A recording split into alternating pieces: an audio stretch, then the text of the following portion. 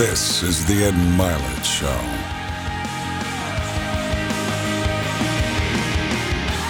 Welcome back to Max Out, everybody. I have to tell you, I don't know that I could have a more perfect person on my program today, given the times we find ourselves in. And this woman's remarkable. So first, I mean, the clinical part is that she's a trained psychologist at Harvard. She's written one of my favorite books of all time called Emotional Agility that we're going to talk a lot about today. But she's also a management thinker, a business thinker, a mental health expert. And she gave one of the great TED Talks that have ever been given in the history of TED Talks. And so I'm a huge fan, and it's an honor to finally meet her and share some time, because I think she can help some of you persevere and even be more productive during these really difficult times. So Susan David, thank you for being here today. Welcome. Thank you for having me and being open to my message. I love your message. As you know, we were talking off camera. So let's start out with something basic. Emotional Agility. I read that book in a day and a half a while ago, and it's one of those books where most of my recollections have stayed very fresh. And so even preparing for this, it stayed with me because, frankly, some of the things you said in that book made me rethink some of the things I teach. And I'm always open to growing and getting better. But why don't we start with a basis? What is emotional agility to begin with? Well, I'm going to start with a very short definition, and then I'll do it a little bit longer. Okay. The very short definition is that it's about being able to be healthy with yourself, with your psychology, your thoughts, your emotions, your stories, the stuff that's inside of you. And really, emotional agility is the critical skills that help you to be a healthy human being. And why is this important? Because how we ultimately deal with our inner worlds is everything, drives everything. It drives how we love, how we live, how we parent, how we come to our relationships, how we build our businesses, and even our health behaviors. So it's about being healthy, but if I have to break it down a little bit more, it's about skills that enable us to be curious and learning with our emotions and our difficult experiences, to be compassionate with ourselves, and to also have the courage to do what's difficult when it's aligned with what matters to us. Yeah, it's beautifully said. And since you wrote the book, you should be able to say that the best. But I have to say that one of the things, and we'll dive into this a little bit later, is, the concept of being a little bit more agile and not rigid in your emotions, meaning to be willing to embrace the ones that most people connotate as negative ones, that we don't always have to be chasing happiness. And I want to talk about that, but I picture this beautiful little 5-year-old girl when I think of you and where this was sort of born from.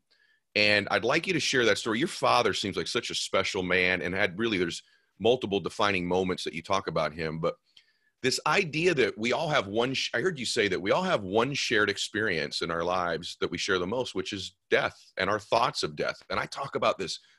It's amazing that we're just meeting now, because I talk about this so much that I believe that conversation to some extent is going on in our minds almost all the time, the contemplation of that event. So would you take them back to the 5-year-old you? Because that leads to this incredible, someday, this book and these breakthroughs. So would you share that? This journey. So yes, as you can hear by my accent, I am not American or Australian. I grew up as a white South African in apartheid South Africa. And it was very much a country, a community that was committed to denial, to not seeing the other. And as you'll see in my work, in my TED Talk, this idea of seeing the self, seeing the other plays a really important part. So I recall when I was around 5 years old, when you are 5, you start becoming aware of your own mortality. And I recall night after night finding my way into my parents' bed in between the two of them. And I would say to my father, I'm worried that, one of you isn't going to be here in the morning. I'm worried that something's going to happen. And this is very normal. People, as 5-year-olds, they start becoming aware that, that there is an end at some point. Wow. And so I'm lying between my parents and I'm saying to my father, promise me you'll never die, promise me you'll never die. And my father, could have done what so many of us with beautiful intentions do with our kids, which is to say, don't worry about it. Everything will be okay. I'll be around. My father didn't. He comforted me with soft pats and kisses, but he never lied.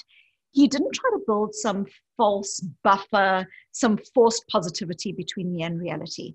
what he said to me is, Susie, we all die, and it's normal to be scared. And one of the things that you'll find is the capacity to, even in the face of fear, be courageous. So now, Ed, I want to fast forward 10 years. Yes. When I'm having these conversations, I don't know that 10 years later, when I'm 15, my father will actually be diagnosed with terminal cancer. And I recall my mother, it was a Friday, and I recall my mother coming and saying to me, go say goodbye to Dad. We knew that that was his last day. And I go into this room where my father's lying and his eyes are closed, but I know that he knows that I'm there because I have always felt seen with him. And I kiss him goodbye. I tell him I love him, and I then go off to school because my mother has, with good intention, said to me, you want to keep things as normal and routinized as possible.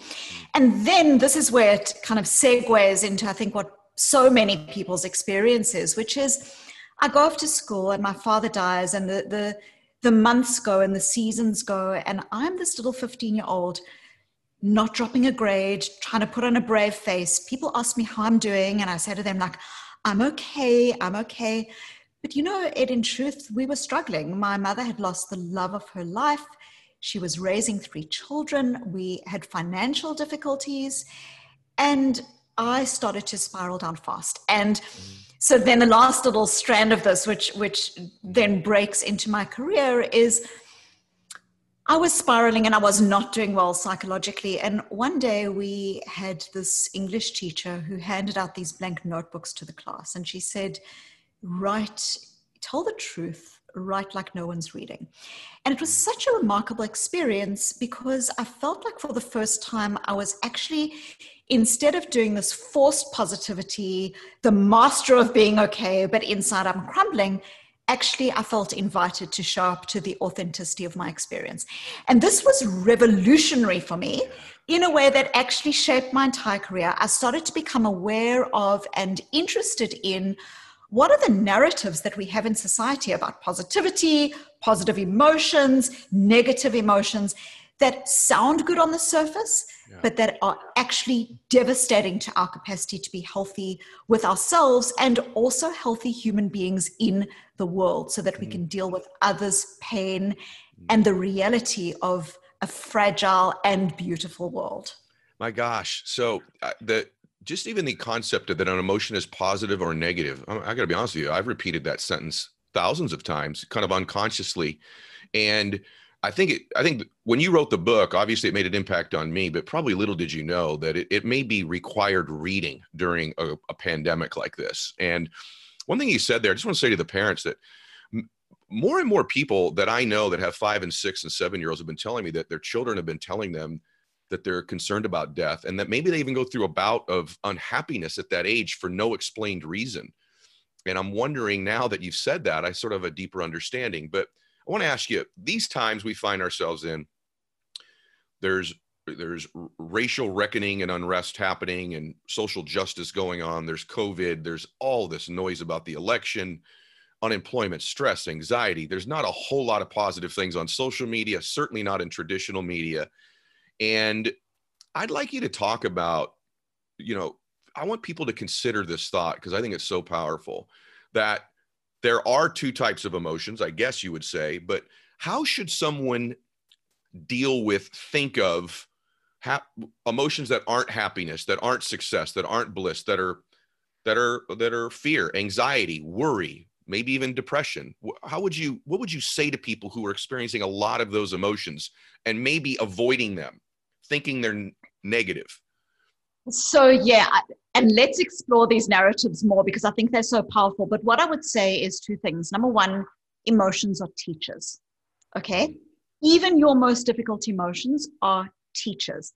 And what I mean by this is if you're feeling bored at work, and you can be as busy as anything, but still bored, same old, that emotion of boredom might be a signpost that you value more learning and growth and that you don't have enough of it.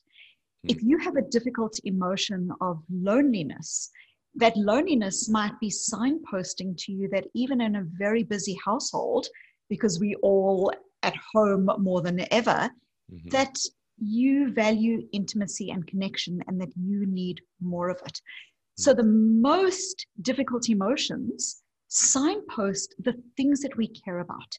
And when we push aside these difficult emotions, not only does it not work, not only does pushing aside difficult emotions actually contribute to lower levels of well-being, higher levels of depression and anxiety, and lower chance of success in the things that you're trying to do, but pushing aside these difficult emotions stops us from navigating the world as it is, which is a world in which you might be feeling bored or lonely. And so it's stopping you from learning. So the two things that I would say is our emotions are teachers, and that's very different from a world that would have us believe that if we just think positive, that we're going to manifest everything that we think. Don't you think? Thing, Go ahead. I'm sorry. Go ahead. No. And then the second thing that I would say is emotions are teachers, but it's really important to also recognize that emotions are data, so they contain signposts of the things that we care about, but they're not directives. Just because I feel bad with, my colleague in this business that I'm trying to grow doesn't mean I need to have it out with them. Just because I am feeling really frustrated with, my partner, my spouse, doesn't mean that I then need to leave the room. So our emotions are data, not directives. Wow. Everyone, I want you to hear this. This is like, for me, this could be a life breakthrough for a couple million people right now. But I think this positive, negative thing, and again, it's just occurring to me as I was rethinking your work, that I think we think happy people are successful people, meaning they should have high self-esteem. And I think we've actually attached in our lives that if I feel more anxiety, fear, or worry, that somehow I am less than these people who are experiencing these other emotions. Don't you think so? So this is exactly the issue that we are facing, which is we have this narrative that conflates happiness and success. Gosh. And so what happens is that when people feel normal, these are normal human experiences. They are normal to the extent that Charles Darwin wrote about emotions, including difficult emotions, as being core to our ability to adapt and thrive in the world. That when you experience difficult emotions, they help you to communicate with others, but they also help you to communicate with yourself in terms of how you should shift things, whether there's a dissonance between you and your values, whether you're feeling distant from what matters to you. And so what has happened is this, I think, just remarkably sad and challenging experience that we have with emotions that I think is actually contributing to the extraordinary statistics that we have around depression and anxiety, which is that when people experience normal emotions, they are now seen as good or bad, positive or negative. So what do we then do? We then try to push them aside. We say things like, I'm unhappy in my job, but at least I've got a job, so I should just get on with it. I need to put on a brave face. There's this narrative of what I call the tyranny of positivity, where even people who are dying of cancer are told to just be positive, which takes them away from their experience. And Ed, what you spoke about earlier, how do we possibly have conversations around racial justice and showing up to the pain of other people if we have a narrative that that pain is somehow weak? What that then does is it creates a complete divide where only if you are being positive, then are you allowed in my inner circle. And if you're being negative, then you're toxic and I'm going to cut you off. And so there's this very, very difficult, I actually don't believe that we are going to be able to heal society effectively. And I know that sounds like a very, wide-ranging proclamation, but I think that social healing comes about through our ability to be with difficult emotions more, our own difficult emotions and others, because internal pain always comes out. It's amazing. That's an amazing statement. I mean, I hope that's an amazing statement, because I must say to you, I think people also conflate what toxicity is. So people that experience a broad range of emotions aren't necessarily toxic. Toxic is someone who's intentionally out to hurt you, intentionally antagonistic towards you. That's somebody perhaps you want to remove from your life, but not somebody who experiences a broad range of emotions. In fact, they're more interesting people. And I think we attack. Don't you think so? I mean, if everyone says, hey, everything's great, happy. I mean, I like the contradiction. I actually often say I love my best friends aren't all very wealthy people by any means, but they're all pretty complex people. I love people that have a complexity of emotions, a complexity of personality. And I think we suppress our personality. I think we attach our self-esteem to having positive emotions. And when we have negative ones, we think we're less than people that we see celebrating all the time. But I wanted to ask you something specific and your work's helped me so much. I have a program I did a long time ago called Blissful Dissatisfaction. It basically says something similar. You just say it a lot better than I do to what you were just describing. But I think there's one other reason we, and I want you to help people with this. I think the other reason we avoid these emotions that have been labeled as negative is that when we experience an emotion, typically it triggers a behavior in us. And oftentimes, because we have this false belief, this emotion we're experiencing somehow reduces our self-esteem, it typically triggers a negative pattern of behavior from us. And then we suppress the emotion even more. And so is there something someone can do that the unraveling doesn't start to happen? What I call the stacking, where the emotion triggers a behavior that we then want to avoid. Is there something someone can do strategically? Yes. So there are so many powerful strategies. These are things that people can learn. And you know what you spoke to earlier, which is so often when people are struggling, they'll say, I just want this to go away. I want this difficult emotion to go away, because somehow there's this idea that difficult emotions point to the fact that we're not successful. And one of the things that I think about so much is, you know, if you think about the only people who never experience disappointment, the frustration that comes with failure, the only people who never have their hearts broken, they are dead. They are dead. So thinking that you want to live life in a way that is just happy, that is a dead person's goal. We don't get to have a meaningful career or leave the world a better place or raise a family without stress and discomfort. You know, discomfort is the price of admission to a meaningful life. So to your question then, how do you start to capture this practically? The first thing that I would say is that often when people have difficult emotions, they start to engage in, as I've mentioned, these type 1 emotions and type 2 emotions. Okay. The type 1 emotion is, I feel sad, I'm feeling stressed, I'm feeling angry, I'm feeling lonely. That's type 1.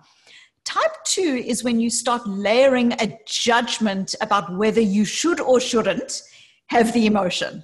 I'm unhappy that I'm unhappy. You know, I'm so stressed about the fact that I'm stressed because I'm worried that being so stressed is going to cause me to die prematurely or whatever it is.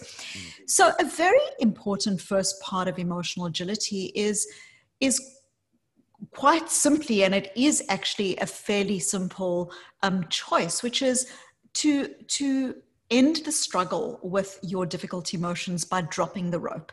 And what I mean by this is to move away from the space where you second guess or basically gaslight yourself as to whether you should or shouldn't be allowed to feel something, and just notice that this is what you're feeling, and especially to try to notice that feeling with compassion.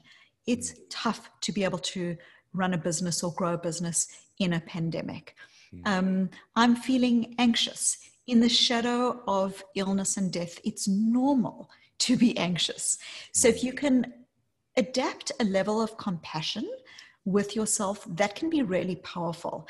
And compassion is often thought of as being, oh, it's letting yourself off the hook, it's being weak, it's being lazy. But Ed, you know, we've all been in restaurants, and I look forward to the day when I can go into a restaurant again.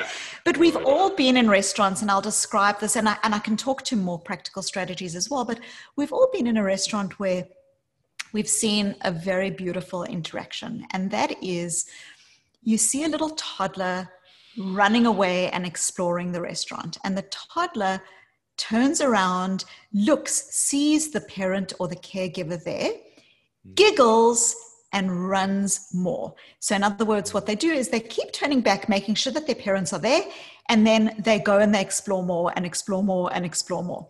Now, what is it that is going on here? One of the most beautiful psychologists, John Bowlby, described how what parents are really doing in the situation is they are providing what is called a secure base for the child.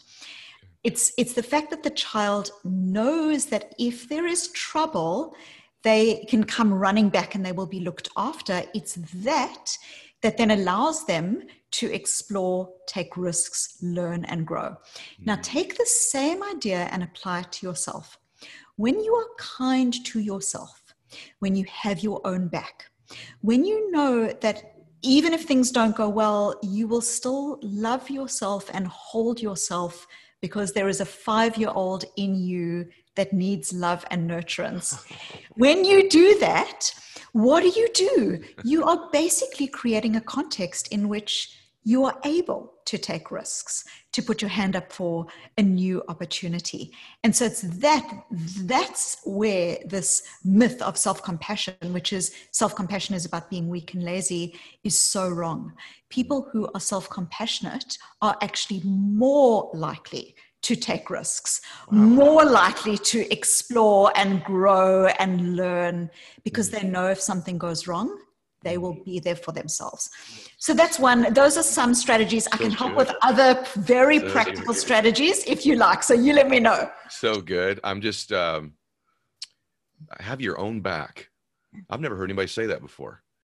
Hey guys, Omax Cryo Freeze has been a long-term sponsor of the show. And one of the reasons is so many of you use the product and rave about it. And by the way, I use the product and I'm raving about it. It's helped me tremendously. As I've told you all, I've been on about a 90-day run of just, notching up my fitness, man. Just my nutrition dialed in. My training is much more aggressive. I've been kind of crushing my workouts. And one of the keys to it is my recovery and not being so sore afterwards. And Omax Cryo Freeze is the reason for it. And for all of us, it's critical to take care of yourself, avoid unnecessary trips to the doctor if you can. And you know what? Social distance having an effect on everything these days. And nothing's more important right now than keeping your body healthy and pain-free. So if you're at home or you're in your car or you're even on the treadmill right now and you're suffering from any kind of aches and pains, arthritis, backaches, muscle soreness, joint pain, and you want to try something that's drug-free to give you some pain relief, you owe it to yourself to try the product that so many of my listeners are using, which is Omax Cryo Freeze CBD Pain Relief Roll-On. I like it for a few reasons. One, it's all natural. It's a topical pain reliever. It ices out the pain with combination of menthol and hemp CBD. All you do is roll it on your back, neck, your hands, wherever you're sore, and it kind of immediately ices out the pain, reduces your inflammation, and for me especially, it's improved my muscle and joint flexibility. It contains 10 ingredients that combine to have this kind of powerhouse dose. And what I also like about it, doesn't smell. It's got none of those weird fragrances with it like some of these things have. And that's why it's got a 5-star rating. So it's a life-changing product for many, many of the listeners. So Omax is offering my listeners a 20% off a 1-month supply of Omax Cryo Freeze. The discount also applies towards any product on the entire site-wide. So just go to omaxhealth.com today and enter the code MYLET. That's omaxhealth.com. Enter the code MYLET, which is MYLETT. You get 20% off. Discount also applies towards any product on the entire site-wide. I use it. I'm grateful for it. It's helped me get more fit. It's helped me be stronger. It's helped me sleep better because I'm not as sore. I love the product. So you have pain that won't go away, you qualify for Omax Cryo Freeze, period. Simply roll it on where it hurts, ice out the pain. And again, it doesn't stink. It's got no cream all over it or any of that stuff. It's just a really good product. So, and it works within like 5 minutes. So go to omaxhealth.com, enter the code MYLET, MYLETT, and get 20% off Cryo Freeze and site-wide. And again, omaxhealth.com, enter the code MYLET, 20% off. Let's do it. We booked this interview quite a while ago. And so I was refreshing myself on your work during an interesting time for me. And I just want to share this with you because it helped me. And I want to validate what you're saying. And then I'll ask you another question, but I just want to share this. So my dad's been sick for a very long time. He's had cancer and his health has deteriorated pretty substantially recently, and some scary moments. About that same time, I had somebody that I care about very much let me down. Almost a form of, by the way, no one in my family, if everyone's watching this. So, but a friend of mine, kind of a form of betrayal and sort of reveal part of them that I was just shocked existed. And it was very hard on me. normally what I would do as an achiever, right, I'm going to power through this. I'm going to be better on the other side. I'm going to be stronger. Especially men, I think oftentimes are wired to have to do this. Yeah. And I was actually prepping for this during that, even though it was a little bit ago. And I said, you know what I'm going to do? I'm going to sit with these emotions and experience them. I have not done that in a long time. I even cried, which I very rarely cry. And I want to cry more now. I actually cried in front of a group too.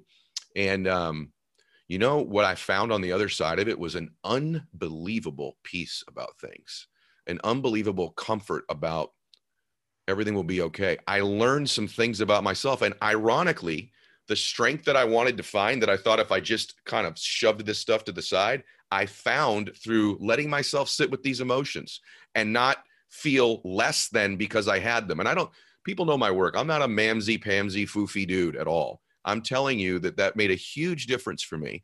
And I want you to address the part that did. Go ahead. I can see you want to jump in on that. No. It's beautiful. Continue, and I'll add. Well, what I was careful of, and I want you to talk about this in your reply, was I didn't say I am. Yes. During it. I'd like you to talk about that and anything else that occurred to you when I was saying that. Yes. So firstly, really what you are doing is the equivalent of what that teacher did. Tell the truth, write like no one's reading. And the false narrative that we have is that we will be stronger and better through positivity, but actually we become stronger and better through going through and sitting and learning from the difficult emotion. We generate a sense of insight about ourselves, a sense of resilience, a sense of what you need to do in the situation. And I'll describe what this means, from a practical perspective. The first is what you point to, which is I am. So when often we feel a difficult experience, like we will use language that basically says, I am, okay? I am sad, I am angry, I am stressed. But think about what you are doing in your language. What you are basically doing is saying, I am all of me, 100% of me is defined by the emotion. But you aren't your emotion. You are a person who has emotions, but you aren't your emotion. Wow. You also contain your wisdom, your values, your insight, your intention, your breathing, your groundedness, your love. There's so much that is beyond that single defining I am. So what I would say to listeners is, if you're feeling that you are having a difficult emotion, it can be really powerful to create space between you and the emotion. Because of course, when you say something like, I am sad, it's almost like the sadness is a cloud in the sky and you have become the cloud. You have become the sad cloud. But you are not the cloud. You are the sky. You are, as every human being is, capacious and beautiful and complex and able enough to experience all of their emotions. The sadness is one cloud in the sky, but there's other parts that we can bring. So what is a way that we can do this? The first is, instead of saying, I am sad, I am angry, see if you can just label your thought, your emotion, your feeling, your story for what it is. And here's an example. I'm noticing that I'm feeling sad. I'm noticing that this is my I'm not good enough story. I'm noticing the thought that I'm being undermined. When you notice your thoughts, your feelings, your stories for what they are thoughts, feelings, and stories. As I've mentioned earlier, data, not directives. What you do is you open critical linguistic space, but actually emotional, psychological space, so that other parts of you can come forward. And Ed, I'm sure you've brought up at some point in your podcast, but I think it's beautiful I think one of the most powerful ideas in human history is this idea that was first spoken to in this very particular way by Viktor Frankl. Between stimulus and response, there is a space. And in that space is our power to choose and in that choice lies our growth and our freedom. When we are hooked by a difficult thought, emotion, and story, then there's no space between stimulus and response. I am sad, I'm going to have it out with this person. I am angry, I feel betrayed, I'm going to, just ignore them now. But when you start using this, like, I'm noticing that this is what I'm feeling, what it does is it helps you to create that space between stimulus and response so that you can bring other parts of yourself into the space. And ultimately, instead of acting out of your emotions, you are moving into your values and being able to bring the best of who you are forward in the situation. So that's a practical example. I can give so many, but let me know if that's helpful. It's so helpful. A couple things occur to me. One, everyone listening to this, I think, would love to wake up with your voice in their ear every morning. It's so, I know everyone's agreeing with me right now. It's so soothing and pleasing, and it's easy to feel at peace and happy listening to you. So we've talked a lot about personal stuff here. One thing about Susan you don't know is that she's a highly sought after business and management expert. In fact, emotional agility, I think it was the Harvard Business Review, called it the management idea of the year. And so we can get a little granular on business too. So we do have a lot of entrepreneurs listen to this, and they're in a leadership position. We're always taught, don't show weakness, don't show fear as a leader, be positive, be optimistic. So I'd like you to talk to the leaders. And then also, what if you just find your company in an environment where justifiably employees are scared, right? Just profits are down. I own a restaurant, and everybody knows we survived the summer because we could sit outside, but here comes the fall and the winter, and we don't know what we're going to do. So maybe to the leaders and just overall culture, what would you say to somebody? Yeah, so these critical principles of emotional agility apply across contexts. They apply to us as individuals, but also, to the way we parent and to our organizations. So often what happens in organizations is people have, again, this idea of, just be positive. Of course, organizations don't call it just be positive. They call it just getting on with it. Right. Or they call it, you either with me or against me. You either on the bus or off the bus. It's this idea that you've just got to forge forward. But when you think about this example that I gave earlier with the child running off, and it's the secure base, what the leader is doing, the effective leader is doing, is they are creating that same context for their employees. And they're not doing it by faking. They're not doing it by pretending that everything will be okay. They are doing it by saying it is normal to be scared. Courage is not the absence of fear. Courage is fear walking. It is normal to be scared.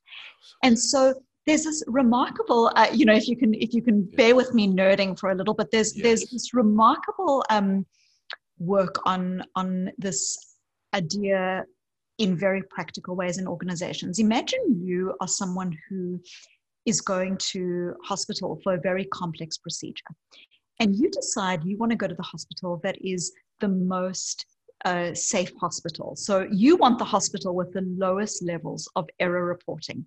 And in your mind, you've decided that's a safe hospital. But actually, what the research shows is you would be wrong. The hospital with the lowest levels of errors reported is often the most unsafe hospital. And here's why. Because there are people in that hospital setting who are often seeing things that happen where they are worried about the way a procedure is being done, or they feel that like something's risky, but where they feel that they are unable to speak up, they are unable to bring their emotional truth to the workplace, what do? They just keep quiet. And so the hospital is now not able to actually understand errors, learn from errors, and put in place systematic change. And so all organizations are saying things like, oh, we want people to be agile. We want people to be innovative and creative and all of these things. But innovation is in an intimate relationship with failure. Collaboration is in an intimate relationship with conflict. You don't get to have innovation if you are completely closed off to the difficult emotions, the frustration, the challenge that comes with maybe not succeeding. And so you don't get to have, an agile organization or be an agile leader unless you're actually open to the emotions of the people around you. So what does this look like practically? It again looks like doing away with the idea that people should just feel something because you're telling them to feel it, but rather letting people know that their emotional truth matters. And also as leaders, and this now comes to your question about, restaurants, for instance, or the experience that we're all having, trying to do the, everything's going to be okay, blah, blah, blah, actually just makes people trust you less because they can see what's going on. And so what is so powerful is when you have a leader, a human, a parent who says, I don't have the answers. It's normal to be scared. Who do we want to be, even in the midst of this challenge? How do we want to come to one another? How do we want to team together? How do we want to be together as a family? And so what you're bringing is your values front and center in this context. Unbelievably great. I love you. I just think this is so great.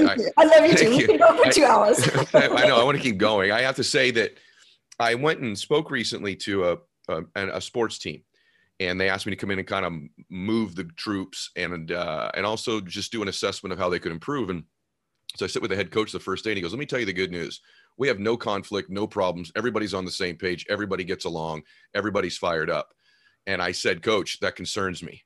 Yeah. He said, why would that concern you? And I said, there ought to be, a collaboration of ideas, innovation, creativity. Teamwork comes with a little bit of, I think this, no, you think that. Here's why I believe this. And you said something with your father earlier, and father and mother is the ultimate leader while we're here on earth. And so if you're the things that work of being a great father or mother, I believe work as being a great CEO or executive of a company. And you said this sentence earlier, and I want to just make sure everybody hears it, because I try to do this as an entrepreneur. I didn't do it when I was young, because when I was young, everything had to be fired up and positive all the time.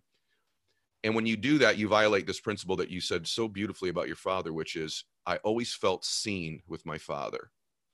Yes. And that is such a beautiful thing to say. And I want to do a better job of that with my daughter. When you said that, I went, Bella needs to feel seen with me more often. And I believe that's a great leader in business, that people feel seen. And if you're just always fired up and positive, that suppresses these other feelings people are having. They know you don't see them. And so that was huge when you said that. So because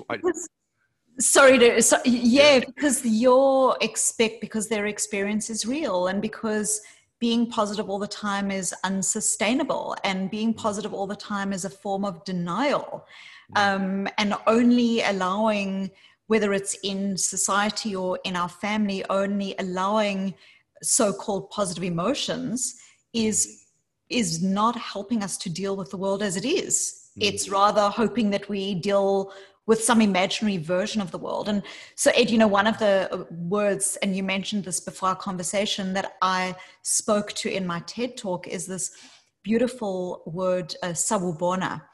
And sawubona is a Zulu word. You hear it every day on the streets of South Africa. It means hello. Sawubona, yebo sawubona. But sawubona, literally translated, means I see you, and by seeing you, I bring you into being. And it is, body chills, because what does it take then in the way we see ourselves that helps to bring us into being?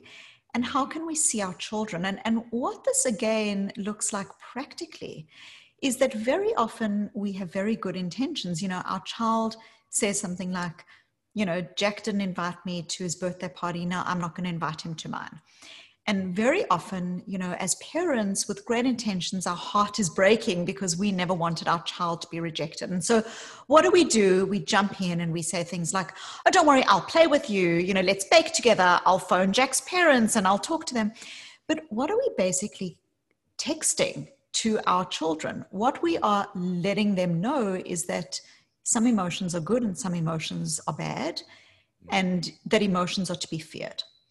We need to do away with some of them. Only when we're happy is everything fine. But here's the fact. our children are going to grow up in a complex and fragile world in which their hearts will be broken multiple times. And the greatest gift that we can give our children is helping them to deal with the emotions that are going to come with the reality of life.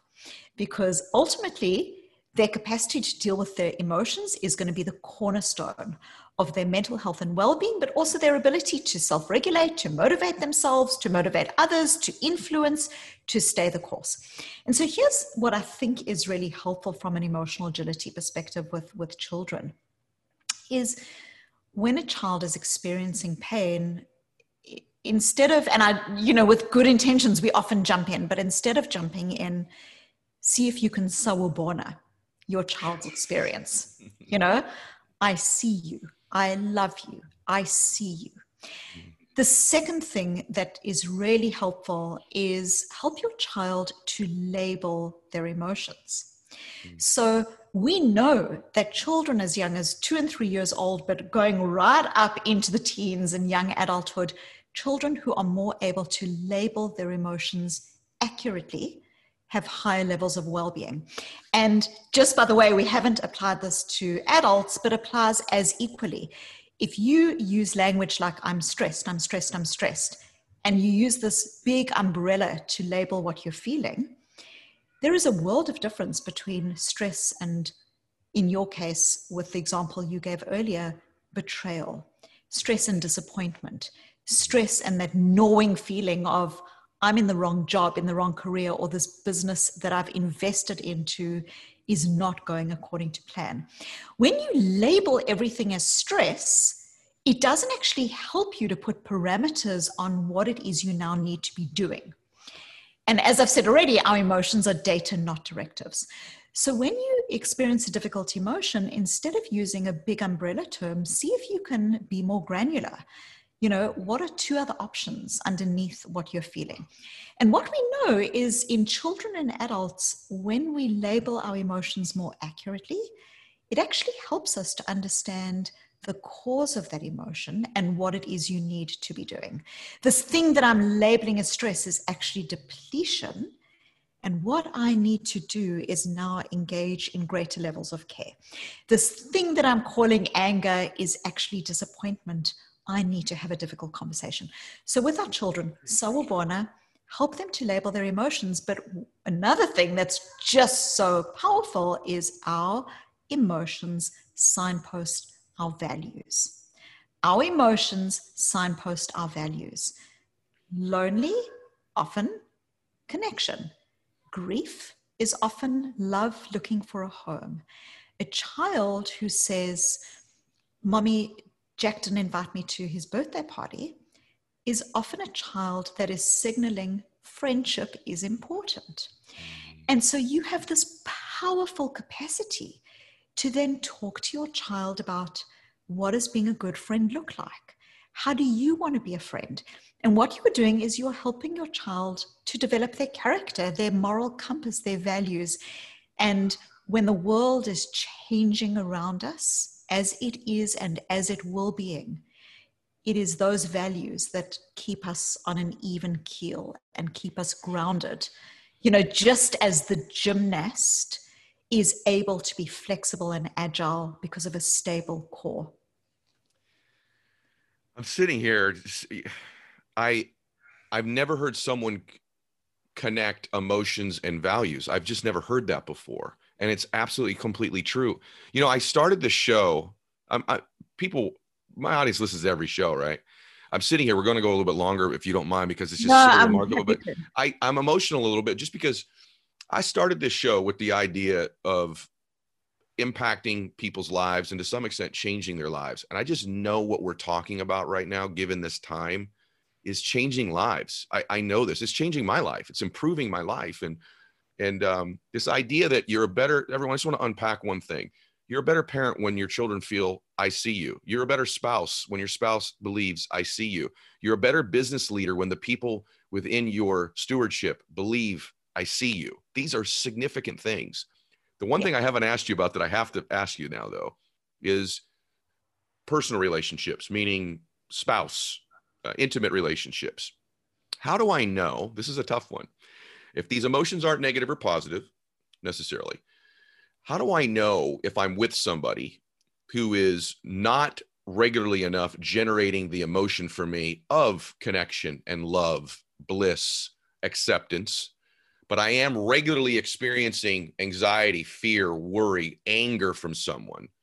So these are signals in a relationship as well, right? So in a relationship, how do I know if I'm in a healthy one if all of these emotions are okay? Or in the context of that, I know it's a hard question, that at some point you should be experiencing the other types of emotions as well. If you're just getting a complete dose all the time of anger and stress, I would feel like I'm in a not good relationship. True? Well, so it's really interesting. One of the things that I've done and spoken about a bit in my work is how very often when we have difficult emotions, often what we do is one of two things. We either bottle those emotions where we push them aside, we force positivity and so on. But sometimes what we do is we do the opposite, which is what I call brooding. And brooding is when we get so stuck in our emotions, we get victimized by our news feed, we get victimized by what's going on in the world or what our day's been. And bottling and brooding actually look so different. The one is pushing emotions aside and the other is really getting stuck in them. But neither of these is effective from the perspective of mental health and well-being. And both of these, as it turns out, are associated with lower quality in relationship. We've already spoken about the bottling where people don't feel seen. They feel like you're not coming to them authentically. But brooding is often the person so concerned about how their day has felt and what's been terrible with their day that it then is a context that gets created that's very, very difficult. So if you are someone who is doing this, in other words, if you are the person who is giving off either the bottling or the brooding, see if you can instead come to your emotions with greater levels of compassion, labeling the emotions, thinking about your values and so on. If you are the person who's in the experiencing of it, this is often where having this sense of, as partners, we often get so hooked in, I'm right and you're wrong, and you saying this and I'm right and you're wrong. And we've all had that experience where we become so rigid or filtered about what we are seeing in another person that it starts to color everything. And we've all had that experience of, we have an argument and we go to bed that night and we finally turn out the lights, and then something compels us to turn on the lights again and tell the person why they are wrong and we are right. And then, right. As human beings, we get so hooked on the idea of being right and wrong. And this is especially so in relationships. And so what I would ask is, imagine the gods of right came down and said, you are right, you are right, you are right. This person is creating a difficult environment for you.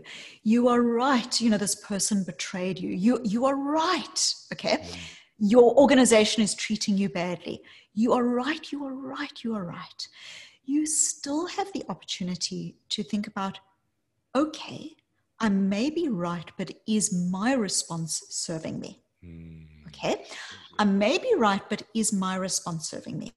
Because you might be finding that in that interaction, your partners become so needy and you've started to withdraw, and they become more needy in the context of your withdrawal. So I may be right, but is my response serving me? And is it serving the life and the love that I want? This is why when you said at the beginning, what is emotional agility? And I said it's about being healthy with yourself. It's about the compassion. It's about the curiosity. But I also mentioned the word courage. It's the courage to take values-connected steps. Because sometimes the answer to your question, I may be right, but is my response serving me?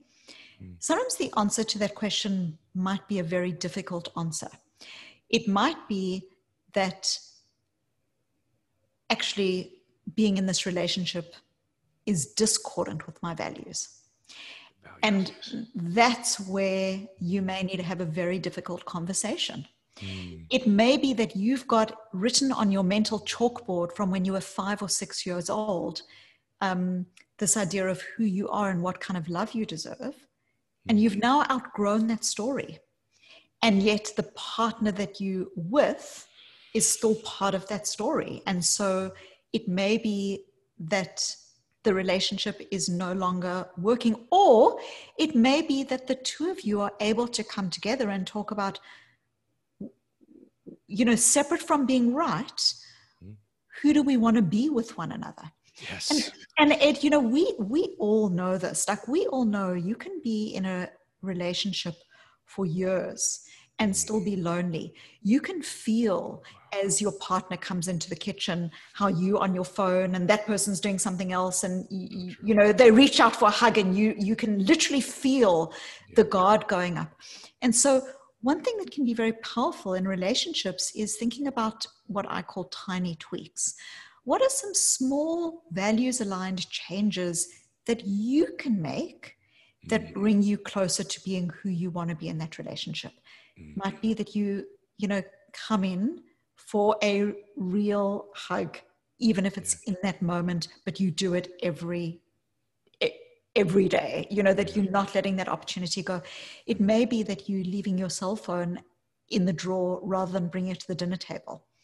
So it's like, what are values aligned changes that you can make? And what's so powerful is a lot of times people think that in order to make a big change in their lives, they've got to make a big change in their lives. But the most powerful changes can often be tiny tweaks. 2 degrees when you're sailing a boat, and 2 degrees and 2 degrees, and you land up in a very different part of the bay. Tiny tweaks matter. This whole idea of so wonderful, this whole idea of values is something I want to explore even more with myself. And that idea in relationships, friendships too, of that I have these values, and and is this relationship delivering on, do they understand what they are? Have I expressed them to them? I must say one thing to you, and then I'm going to ask you one last question, because this has been so good, but I want you to know how your work did help me about seeing people. And I really have I don't know if obsessed is the right word, but I've really pondered it. And so in this friendship recently, where I had this sort of letdown, betrayal thing, whatever you want to call it, I let myself sit in those emotions. And one of the great things that occurred to me in that was, what is my part of this? And part of what occurred to me was, this person didn't feel loved and accepted and seen by me enough that they felt comfortable telling me something very difficult. And it caused in them a behavior that then created another emotion in me. Well, they weren't truthful about it. But the fact is that my part of this is, as a friend, had they felt completely loved and seen and accepted, they would have felt that I would protect them, and they could have told me this difficult thing. And so that's my part of it. And it's made me in my other relationships more cognizant of making sure these beautiful people know, I love you. I see you. I care about you. You're accepted by me, the good and the bad, the things you're not proud of and the things you are proud of. If I only love you as a friend when you behave as a perfect human, then I don't really love you.